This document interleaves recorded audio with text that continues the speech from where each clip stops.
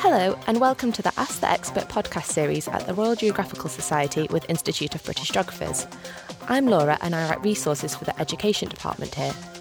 This recording is part of our growing series of interviews, questions and answers from leading geographical experts and practitioners. Today I'm joined by Dr. Suzanne Hall from the London School of Economics. Dr. Hall is an urban ethnographer and her research is concerned with diverse cities and public space and how migration and migrant practices have shaped high streets in the UK, looking at places such as Inner London, Leicester, Manchester and Birmingham. So your research focuses on the global processes of urbanisation and migration and how they play out in ordinary spaces. Can you tell me, how did your academic background lead you to these research interests? Well, I grew up in South Africa in the heart of the apartheid era, and so questions of race and migrant labour at that point were always quite central to everyday life. I then trained and practiced as an architect in South Africa, and it became so apparent in that process of making buildings but also watching how people were making space that the relationship between the spatial and the societal is absolutely integral. And for me it then became an absolute source of fascination to begin to think about the layers of authority, of resistance, of race, of ethnicity that both are imposed in space but also resisted in space. When I came to the UK, I was really interested in the cities program at the LSE because it is explicitly set up to explore this relationship between the physical and the social, the spatial and the political. And so I did a PhD here, and at that point I happened to be living above the Walworth Road, which is an incredibly intense retail street, just off the Elephant and Castle, about 20-minute bus ride from the centre of the city. And it really struck me that this was a poor area. It was an area that had no inkling of gentrification, which is not the case now.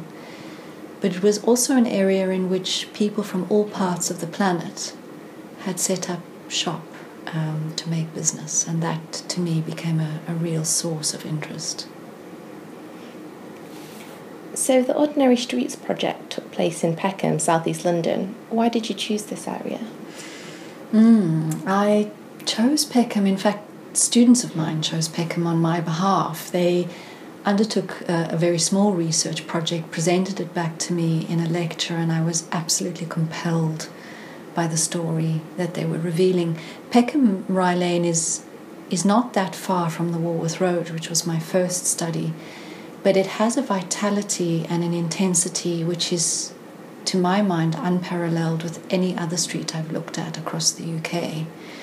And so I went with these students to have a walk down Rye Lane at about 11 o'clock one morning, and the street was absolutely full of people. So it wasn't simply that there was intensity inside the shops, but the pavements themselves were just encrusted with life. And I thought, well, this has got to be the next study. So in what sense was that intensity then? Can you describe what the street was like when you walked down? Yeah, I mean, it's literally full of people moving and waiting for a bus and coming out of the station. And the shops themselves spill their wares onto the street every day. So you get these incredibly well-orchestrated pavement spaces that are full of yams and garlic and fish and mobile phone hardware and software. And the thing that was interesting to me at that point was that there was a wide variety of age groups on the street. So there were clearly a lot of elderly people, but there were also a lot of young people. And as we walked the street and spent our day on that street, round about the 3-4 o'clock mark when students come out of school, the street was reinvigorated. And in spending more and more time on the street, that kind of intensity really exists on Rye Lane from about 10 in the morning to about 7-8 o'clock at night. So it sounds like a very sensory place. In what senses then what kind of methods did you use to investigate this street as a space as part of the project? We began very much with an ethnographic approach. We knew that we would need to spend a lot of time on the street in order to try and unpack its layers. I was working with a group of students on this project, and so we needed to begin with a common format for all of us to enter into the research together. So we designed a very short survey. It was no more than an A4 page, and it was the kind of face-to-face survey where you could go into a shop and you knew that you might have 5 minutes to interrupt the entrepreneurial rhythm. So the questions had to be quite pointed. And in about 1 in every 4 surveys that we did, fortunately that very short interview extended into much longer conversations. So that was our common starting point of walking the street, going into every single shop and doing the survey. Once we had done that over about a 2-week period, we then had time to draw breath and to think about who we wanted to go back and speak to. And we did that process of speaking and listening and almost the snowball effect that ethnographers speak about over the period of a year. And in that period, it became very evident to us that there was a planning process going on in Peckham that a lot of the traders felt very distanced from and very agitated by. And in looking at the initial plans that Southwark Council had developed for the street, it was very much a kind of format of what you would expect a planner to designate a town centre as. And it had no real cognizance of the economic life and the kind of social texture of the street. And so the method then evolved because of the nature of the issue. And so in the second year, we spent much more time moving away from the traders and working with community-based organizations, activist platforms, but also spending a lot of time with different people who worked at the council to understand what their imperatives were and why it was that they weren't able to recognize the economic vitality of the street.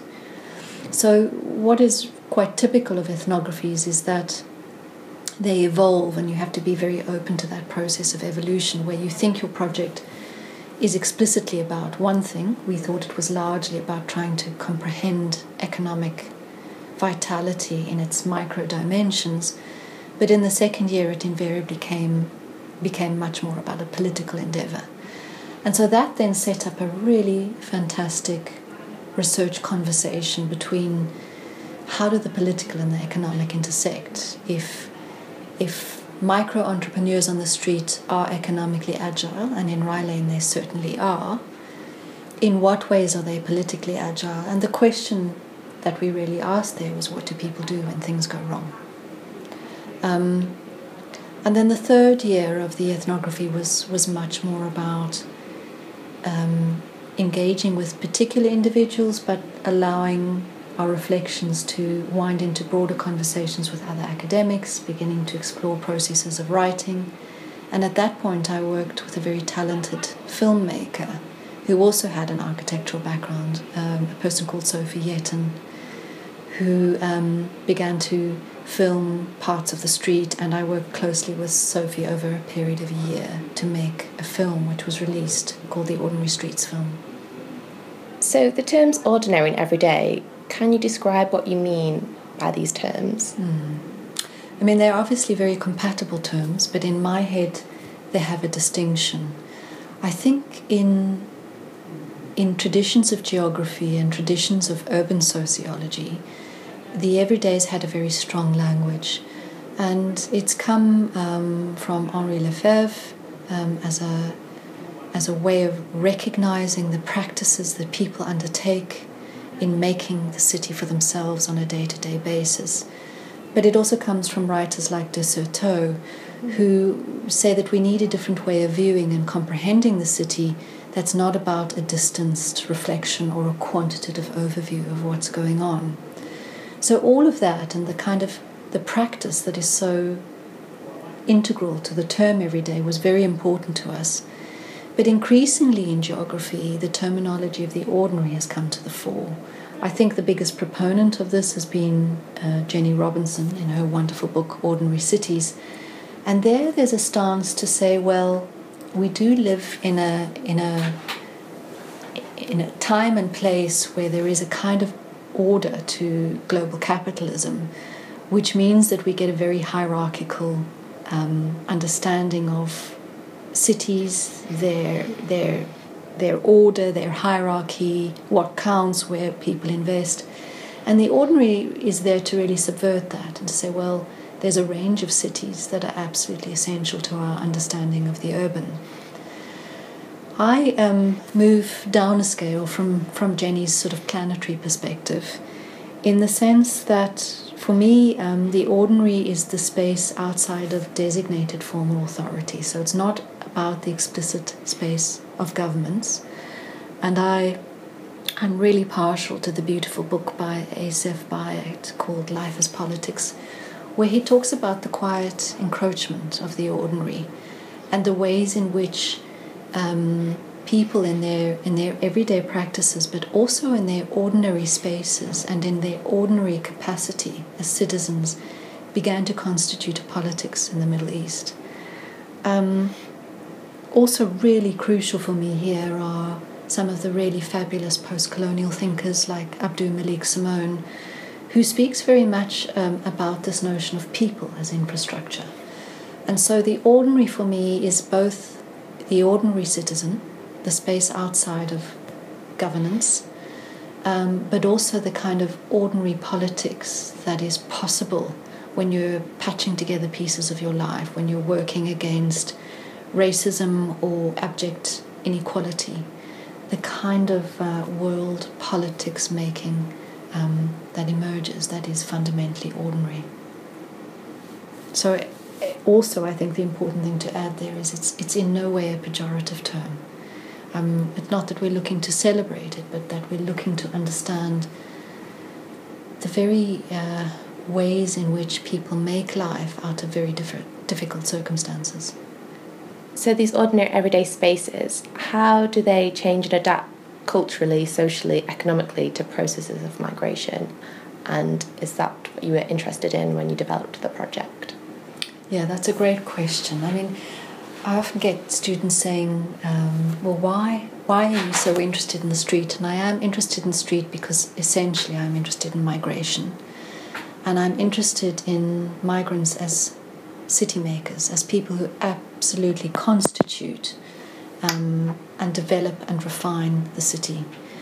The street is such a great starting point because so much of British life and settlement is oriented around the high street. So UCL did a terrific study on high streets in London a couple of years ago, and they said, well, 2/3 of all Londoners live within a 5-minute walk of the high street. And I think that that's true if we go to Birmingham or Leicester or Manchester or Bristol. So the high street is in a way a common platform that people have a deep knowledge of because they're going there on a regular basis to buy a bag of rice, to top up a phone card, to take out a book from the library. And so it's a platform for me to talk about complex processes, and particularly processes which have been rendered in terms of current politics as extraordinary. So suddenly migration is labelled as a crisis. We see images of kind of disaster and conflict at the border point. We see a whole wave of politics across the UK and Europe actively voting against the mobility of people. And if the street shows us anything, it's that migration has always been, will always be. There are very long histories of migration of people to the UK, and when I look at a street like, for instance, the Walworth Road or Rye Lane in Peckham, it becomes very evident that in the 1800s the people who were making those streets were migrants, first of all rural to urban migrants in the UK. There were people from Ireland, Italy, Cyprus, Eastern Europe, And so it gives us a sense, a very explicit, spatial and ordinary sense, that migration is an enduring and ongoing phenomena.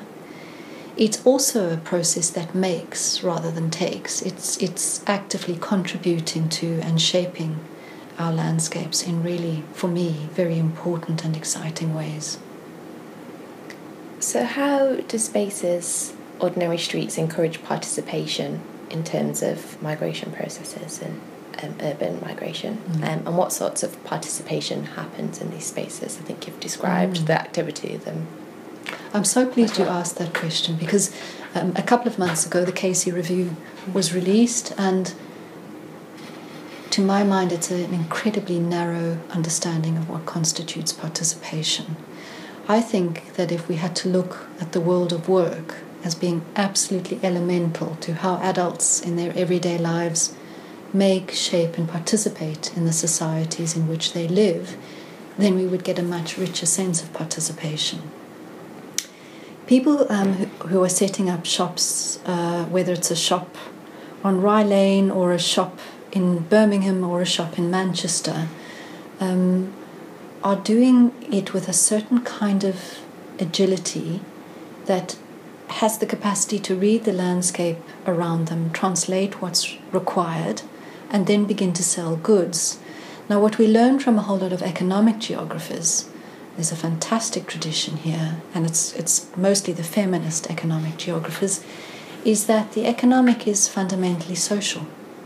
And so in selling and buying goods, actually what you begin to do is develop conversations with people, you begin to think about different forms of trade, you begin to think about different forms of care.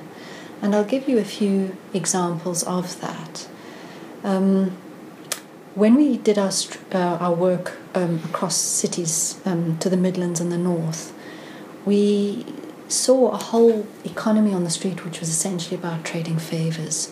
So, for example, in Leicester, there was a relationship with the bookseller and the hairdresser. And the bookseller would fill in forms because they were very good at bureaucratic speak, and the hairdresser would cut their hair. And in fact, if you go into restaurants on the street that we looked at in Bristol, there's little signs in the window that say, we fill in forms for you and we're willing to negotiate what the basis of the deal is.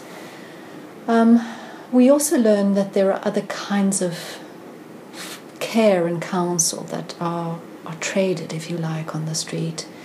So adjacent to our little street in Birmingham that we looked at is a big religious institution that has a membership of 20,000 people.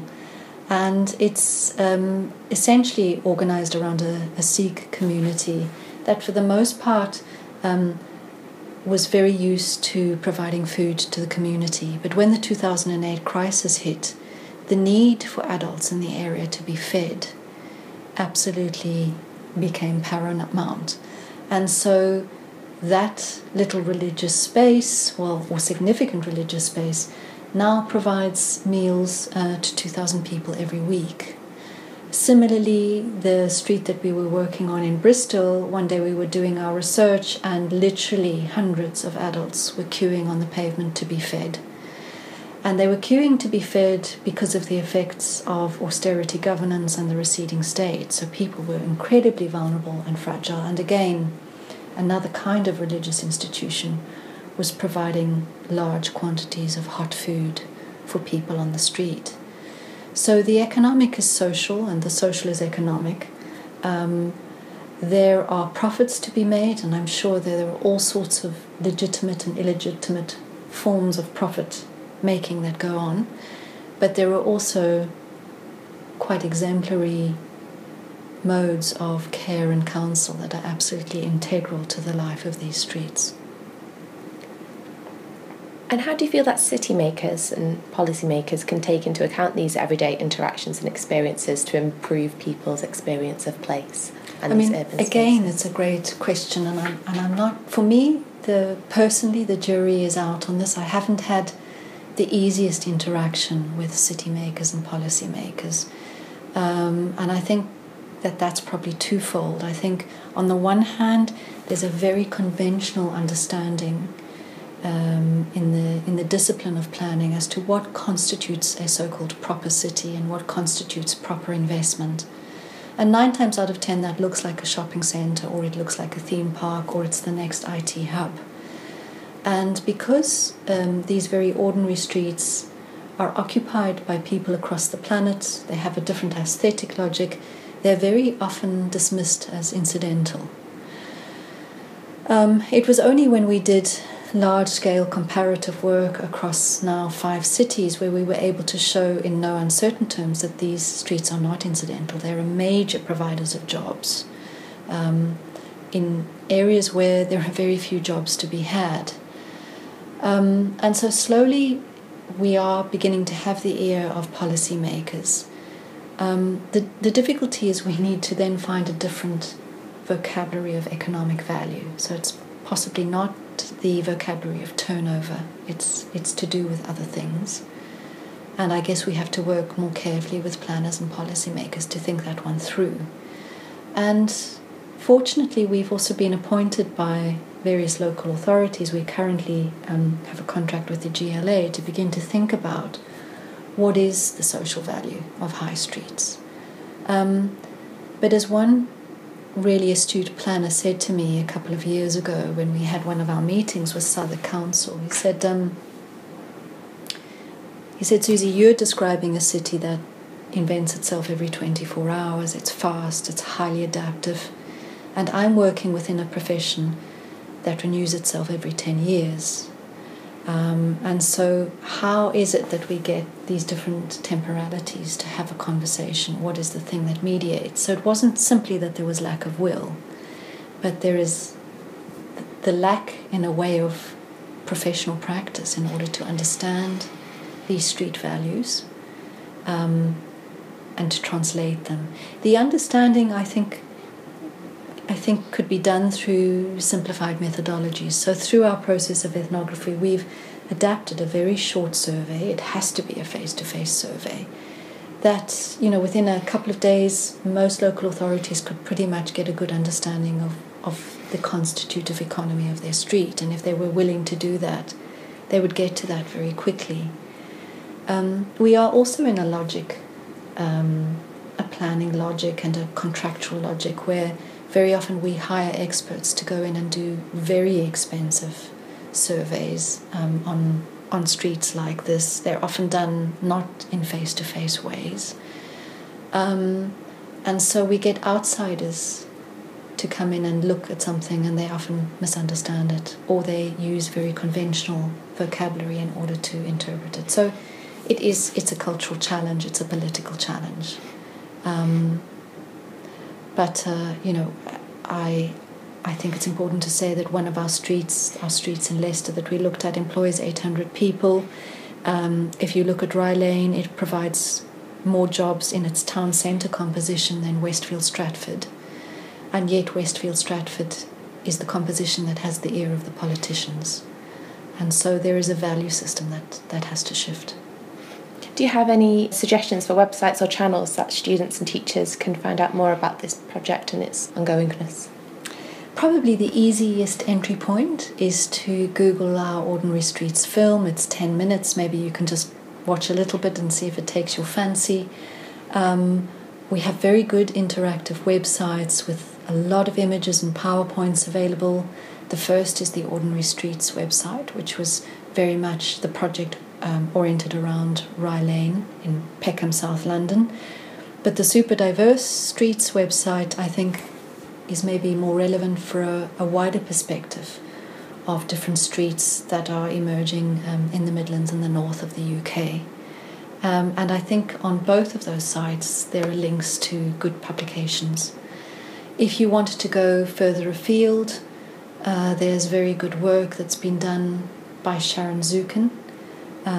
So she's done a comparative global project on this. I can't remember the exact title of that, but if you have a look at Sharon Zukin's work. And of course I would encourage people always to go back to some of the classics. I would download Malik Simone's wonderful essay on people as infrastructure. I'd have a look at Asif Bayat's book, Life as Politics, and of course I'd go back to Jenny Robinson's wonderful publication on ordinary cities. Thank you. Well, thank you. Thank you for listening. For access to further resources, publications and curriculum-relevant material to support geographical learning and teaching, please go to www.rgs.org/resources.